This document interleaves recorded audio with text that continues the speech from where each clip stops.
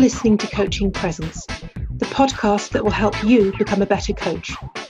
I'm Mariana Wright, and it's my pleasure to introduce some truly inspirational guests to share their learning with you.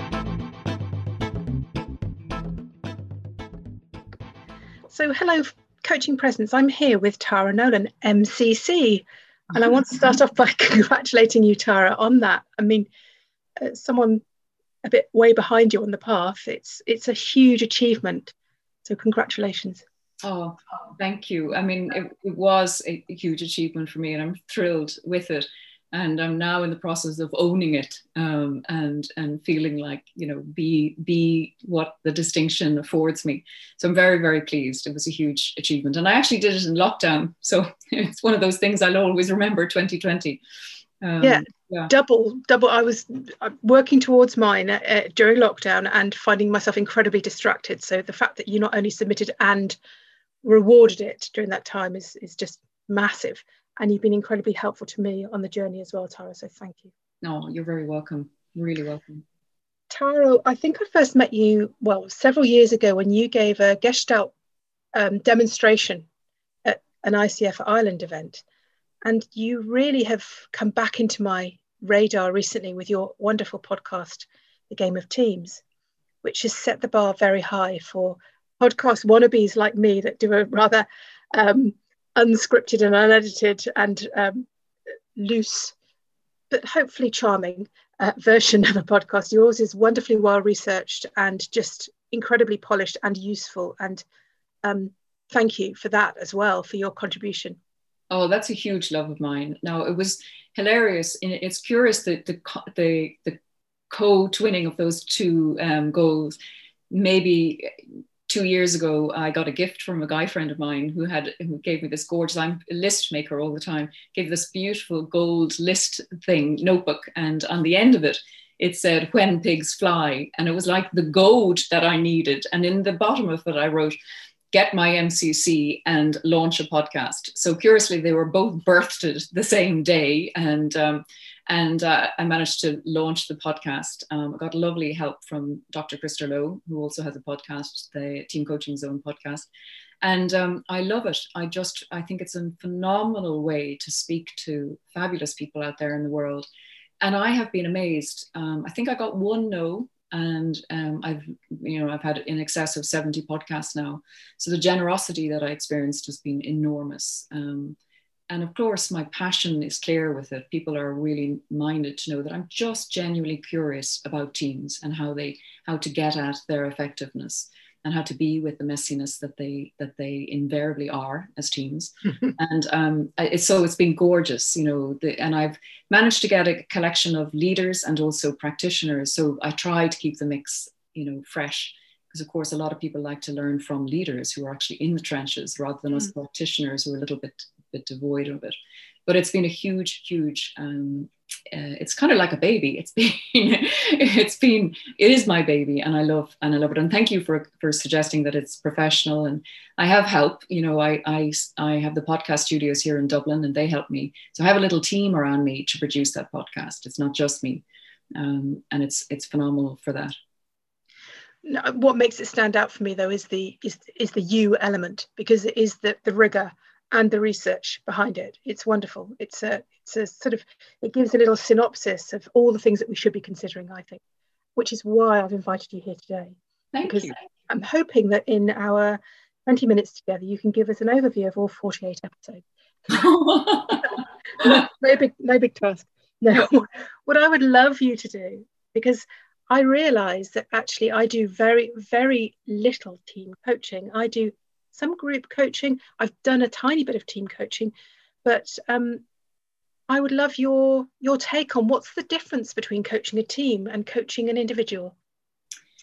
So it's a fantastic question. And I think first off, you know, going from one to one to one to many is the complexity of it. And, you know, we in coaching terms would call everybody an iceberg. You know, everybody has their own personality, everybody has their own value system, everybody has their own beliefs and desires and behaviors, etc. And when you put that into a mix, into a system, it causes for a lot of messiness. So what I say is, as a team coach, you are best fit to think about thinking of the team as an entity, as opposed to trying to coach each of the individuals, because that's not going to get you anywhere. But the team exists for a reason, and that often is not clear. And that's why I spend a lot of time in my work with teams to wonder what that is and to get them really clear on that. And I think also it's very important then that the team is working towards that purpose, so that the team members know each other so intimately well that they can leverage their strengths rather than sort of diluting and insisting everybody needs to be sort of a cookie cutter of the other. And so that's another point of difference. And I think the other thing is to work collaboratively. And I don't know that we're well schooled in that discipline. I think we still work in organizations where we're thinking competitively, we're trying to get ahead professionally, and often that's singularly because we're rewarded that way. So there's a lot of things that might be going against a team and their effectiveness, against some of the constructs that we have currently. Now, a lot is changing and we're moving. And in fact, COVID has helped us enormously to almost miraculously move to a wholly distributed team system. But you then have to think about things like authority and how is authority exercised on a team. And what I mean by that is the team a manager-led, where the manager or the leader is holding on to responsibility and authority for the success of the team? Or is it wholly generative, where the entire team is responsible for collective decision-making, etc.? And there's stuff in between. And it really serves a coach to get clear on that, to know, what is the authority structure on this team, because you can absolutely fall into tripwires and myths and get yourself really ensnared if you don't get that clarity about what is actually going on in the team. And then, of course, there's, the very brilliant practice of ways of working, and it's so important that the team get really clear on what's important for them and how they want to be and show up with each other. And I think it's a misnomer that often people lead with, working with teams, that there are interpersonal issues and that's what team coaches are brought in to solve. No, we're brought in to help the team get really effective and deliver on the purpose or the promise that they've said to their whomever has commissioned their existence. And once you can get, it's like structure before behaviors. Once you can get the structure really aligned and people know why they're there and what they're about, then they can begin to work through what are some of the preferences, habits, assumptions, and biases that are getting in our way. And that's, for me, when my team coaching really comes to the fore. So I would share with you that I have a model and an approach that I bring to teams. And the first part of it would be what you would ordinarily consider is facilitation. I'm helping the team get really clear on an alignment, a blueprint for success. And then as we move forward, I'm bringing out my coaching skills. So that idea of one to many, I'm, contracting with them right up in terms of what they want to achieve for the session, what's important for them, what does success look like, all the ways that we do that in a one-to-one, but I'm doing it one to many. And then I'm working with, what's in the system, what's the emotional field, what am I noticing that's not being said. And I'm really making and bringing out the invisible and making it visible for then the team to be in choice as to where next. So yesterday, for example, I was working with a team, and the language they were using and the ways they were talking about others in their wider system was really quite divisive. And I brought that to their attention, and then they were able to be in choice because it was unconscious to them, really. It was just their habitual pattern. And this notion of how we behave begets the patterns that gets the outcomes that we're involved with. So I'm always conscious about what's driving that, what's underneath that's fueling that behavior and that pattern. And often, sometimes it's a legacy way of being, and often it's, the more powerful entity is pursuing that, but it's often a good area of discovery. And then I work with that for the team. I see my role really as helping the team to disrupt their patterns so that they can get into choice about, being different. But you've got to be conscious of all the things that are going on simultaneously. I heard a lot in what you've just said around the need for direct communication and obviously active listening. What other competencies do you think you need as a team coach? What do you use? What do you flex most of? What do you find? Yeah, well, I think because of the complexity, you've got to be constantly contracting. That's really important. there's always going to be sort of stuff emerging, and you wondering how that reflects the contract. So you've got to be very able to contract and recontract, and notice all the other parts of the system that are interplaying and being extraordinary. And that takes a bit of bravery and courage to be able to declare, I don't think we're working on what we said we wanted to be working on. And is that working for you? So I would say contracting is really, really important. I would say that it's not dissimilar in terms of one-to-one, that you need to be able to be very able to hold the space. So you've got to use your presence and not be squashed or crushed or subsumed, by what is a lot of projection, a lot of transferences. You've got to be able to stand in that storm and still manage to be brave and clear in terms of, they brought me into the system to support them get to here, to their B. I always use that sort of A and B. And like, can I notice what's going on for me and use it if I need to? Or can I still be courageous in the face of what I'm experiencing? So I would say, I use a lot of direct communication for sure. And I would think that's a strength of mine in individual coaching anyway.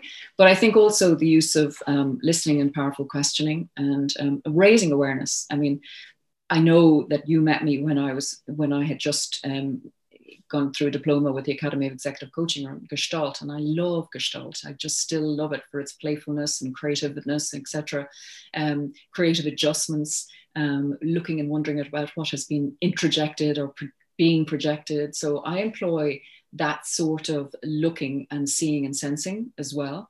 So you've got to be able to be very grounded and sense making, to be able to be in front of a team and not be laboring your own biases and preferences, which is tough because we all have them. Absolutely.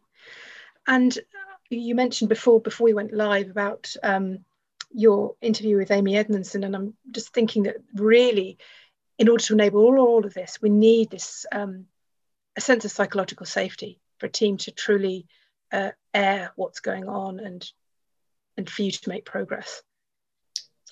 Sorry, I was about to interrupt you. No. Yeah, please, you with the question. I'm still getting further on my point, my thinking out loud, which was, we know all this stuff in theory, but do you ever come across a truly generative team? Years ago, I did some leadership agility training, and I love that model for what it takes to be a truly agile leader. But I'm wondering, do you ever come across people that have actually made it? Do we ever get to that point where we're truly generative, or do things change too soon before we can get there? So, I mean, obviously I'm sort of trading on a bank of client systems that I've worked with, and I have definitely experienced when they can allow that, when they can allow themselves to generally be in the space that is safe and really, respect each other and really respect difference and genuinely be willing to be vulnerable in the face of. And I think see beyond. See, often we can be very myopic and only see to protect self-interest. But if we can really see beyond to a wholly sort of consequential purpose, I would call it, and compelling purpose, and know that we're all rowing in the same direction. When you can have that level of clarity about why we exist and what we're in the game for, I think you can get truly magnificent performance. And I have witnessed it. So I'm not always meeting, dysfunctional. And I don't know that I even like that term anymore. I used to think that I had to, I was being engaged with dysfunctionality. I don't think it's that at all. I think that really, we haven't given ourselves the time, and I'm talking about the teams too, given themselves the time to step back and reflect. And again, that same comment was made yesterday.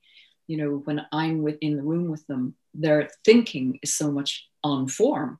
Whereas in the absence of me, they were saying that they just get into this sort of transparent, transactional a way of being, and they're not giving themselves enough time. And I think that was certainly echoed across my podcasts, was the amount of transactional overwhelm a lot of teams and organizations are engaged with.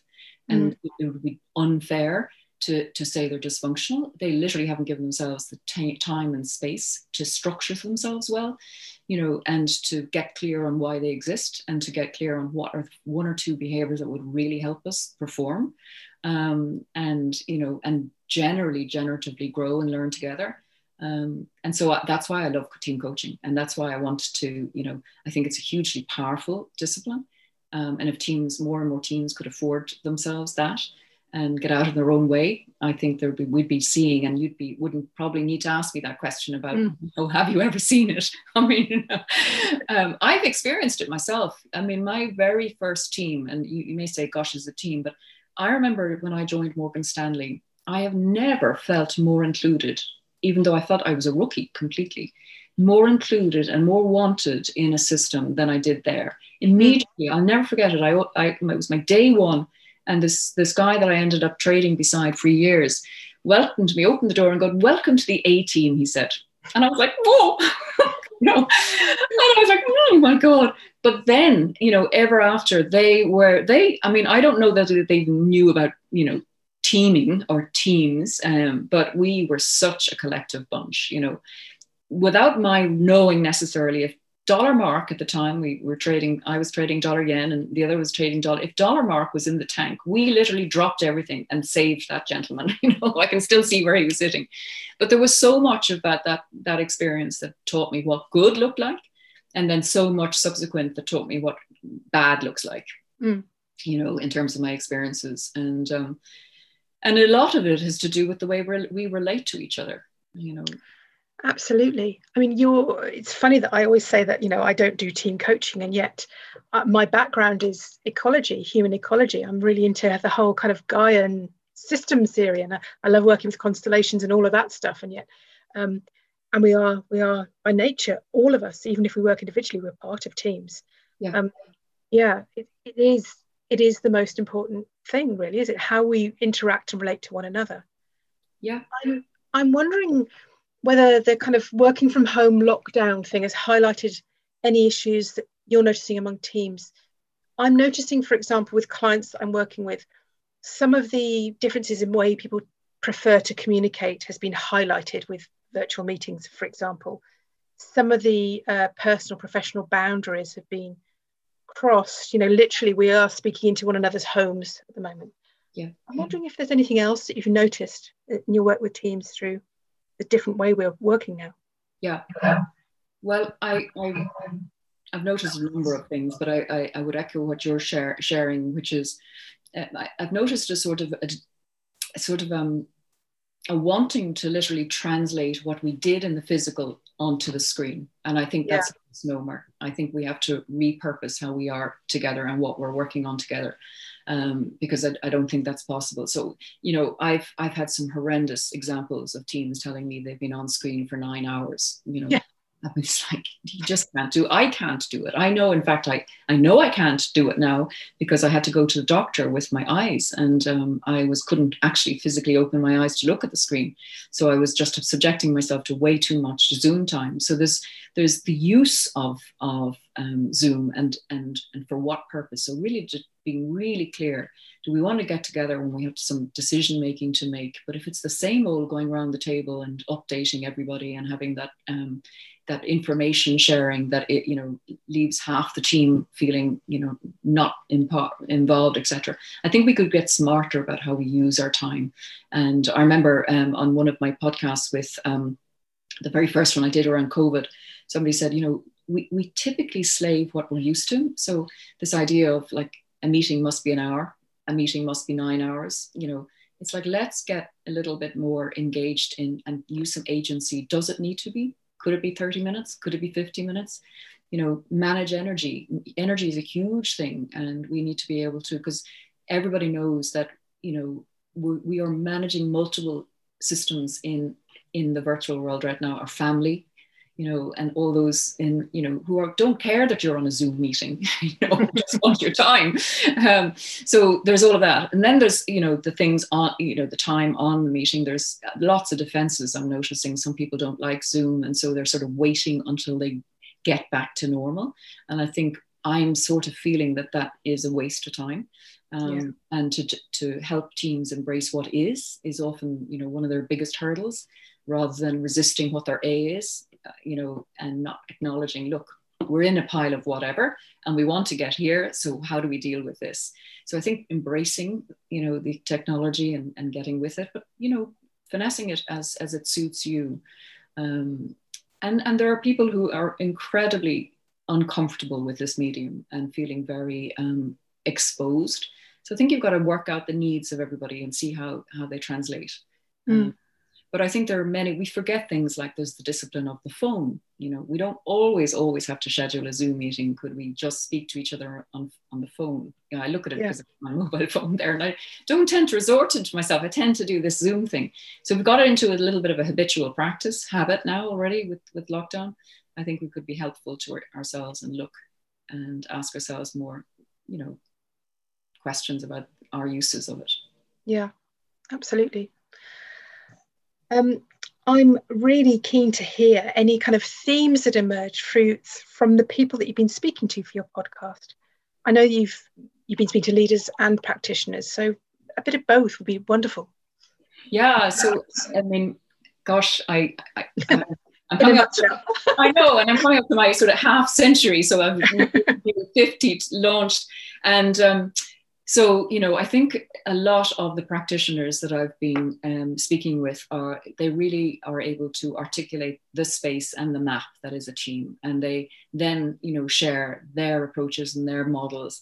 And then there's been lots of discussions around the importance of purpose and how important purpose is, and how, it's not anymore a sort of, purpose. It's actually really critical and very important to just get so clear about how and where we are using resources and where we're putting our attention. And that level of focus is really helpful. And certainly COVID curiously shared that, because as soon as people got very clear about what they were about, if it was moving gin making to sanitizers, that level of clarity really helped a lot of teams. So purpose was certainly featured as many conversations. Psychological safety that you mentioned earlier, that's been a feature, which, Amy Edmondson on episode 8 really helped illuminate what psychological safety is and what it's about. But you're creating a climate that everybody feels so able to take interpersonal risks with their speaking and showing up. And leaders need to model that with their vulnerability. And there needs to be an openness and acceptance that, we can be with all ideas and wonder about their usefulness and not, immediately shame the individual for their interventions. So that was a lot. And a lot of people actually asked me after that for that episode and for, more information on psychological safety. So it's been a theme that has been brought across. And the other theme was passion. And curiously, I had James McCann, who was he literally oozed passion. And he's from the Irish Sailing Association. And I'm probably getting that wrong now, James, in terms of your company name. But he leads out on an academy for Irish sailors, including the Olympians. And God, this passion he spoke about their sport.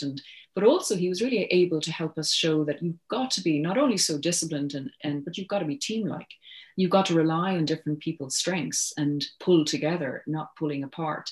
So that was a really lovely episode, and it was really depth in terms of what he spoke to. I love it when people share stories and really go there. Another really interesting and I would say important episode was the one I had with Sarah Hill, when she talked about her childhood story and how much it impacts our everyday life. And especially when there's high stakes scenarios involved, how much we get activated by all of our internal defenses. And that was a lovely illuminating. I shared my own story, and it just helps you know how you react in teams and with different personalities, and how you might get, how you might get triggered and the triggering behaviors and what then happens as a consequence. So that was a really lovely episode. Immediately shared and contrasted with her own partner, Tony Melville, who also was on the podcast and shared his approach, his wisdom with that. So, Sarah has written the book, gosh, I'm forgetting Sarah's book now, but how did you learn to behave like that? And so many of the podcast guests also have written books. So I'm really curious, and it's fabulous luxury, but I get to read them all. And they then share their stories and approach through their books. And And then the leaders that I've had have been very open about their own challenges, and they often present with their own individual leadership challenges. So the latest one that I just dropped, Mihal, he was very candid about, his perfectionist tendencies, his pursuit of, things like epic marathons and triathlons, and how that came into his working, but how he had to let go a lot of that to be a real leader. And so there's lovely vignettes in that about, how he did. And then Bruno Dutrepont brought in as the episode just before his, shared the family office and what it means to lead a family office. And I promise you, that gentleman just articulated what is team coaching in that session. It was like confounding to see your discipline being literally used by, a leader in terms of their work and approach. So that was a really interesting episode. And I'm sure I'm missing loads, but the business of leadership, the business of how you see your team, and whether it is wholly generative and collective, or whether it's manager-led, hierarchy and various structural constructs that get in the way of a purely collective, all the ways culture impacts, and history and legacy, and what's gone on before and how that's important. But I suppose really getting clear on what is the direction of this team, and who are the members and what are their capability, but importantly also what is their commitment, and then how do they overlay that with some real smart ways of working to get at the thing they say they want to get at. So you mentioned your A and your B, your A where we are now, and B where we want to go. I love that simplicity of that as a kind of a, if we're clear on our purpose and our principles, and everything else kind of falls into place somehow, we can kind of work out our role in that. Well, I think a lot of people are happy to declare their B. What they're not so good at is actually being really truthful about their A. And so that level of denial obfuscates what is actually at play here. I do a lot of questioning around that to release, what is actually happening here, and how you are currently thinking about your situation, and what are the habitual feelings and attitudes and beliefs that surround that. Because I think unless you can really articulate your A, you're going to be fudging your B. Yeah. And I think that's where team coaching comes in, because I think people are very, they either don't feel the safe space in which they can articulate it, or they don't see it for themselves, or it can become an unproductive kind of vent. I'm conscious of our time, Tara, and I would love you to talk about your other amazing achievement during lockdown, which is your new Art of Team Coaching program. Well, thank you. So, you can sometimes feel as if you're being a bit trite when you say that, COVID has provided you with an opportunity, but it did actually open my eyes. And again, Alexander Kaye, who was a guest on my first episode through COVID, I had 6 COVID series episodes, he was very clear that, and so was Dr. Christopher Lowe actually on that same episode, you've got to think team. The unit of currency is team. It isn't the individual. And I know in our world, in our discipline, coaches tend to work a lot on their own. And I know it could be economic, or it could be a preference, but I think we could do ourselves a much better service if we were working, especially with teams, because of the messiness of it, to work together. So I think after that episode, I was really galvanized. Okay, how could I collaborate? Because I have been working on my own for 10 years broadly. And I'm now in 5 different collaborations. One has actually come to fruition where we're literally going live. So that's the Art of Team Coaching, and it's a master supervision group. So what I'm hoping to attract, with the help of 2 other colleagues, Tracy Bertrand and Michelle White, that the 3 of us will be offering a place where, practicing team coaches come together, and we pore over their practice, and we pore over how they're showing up in systems, and we look at maybe opportunities for difference and transformation. So I'm really excited to do that. I think there's definitely room for more and more supervision in the space of team coaching. I know that there's a lot of people still hungry for how-to coaching, but this is a program that I brought out to support, the being of team coaching and upgrading your practice through supervision. It sounds absolutely wonderful, and really needed as well in the marketplace. Wonderful. Tara, thank you so much for your time today. So much for welcoming me on the show. Thank you. Thanks, Tara. Bye-bye.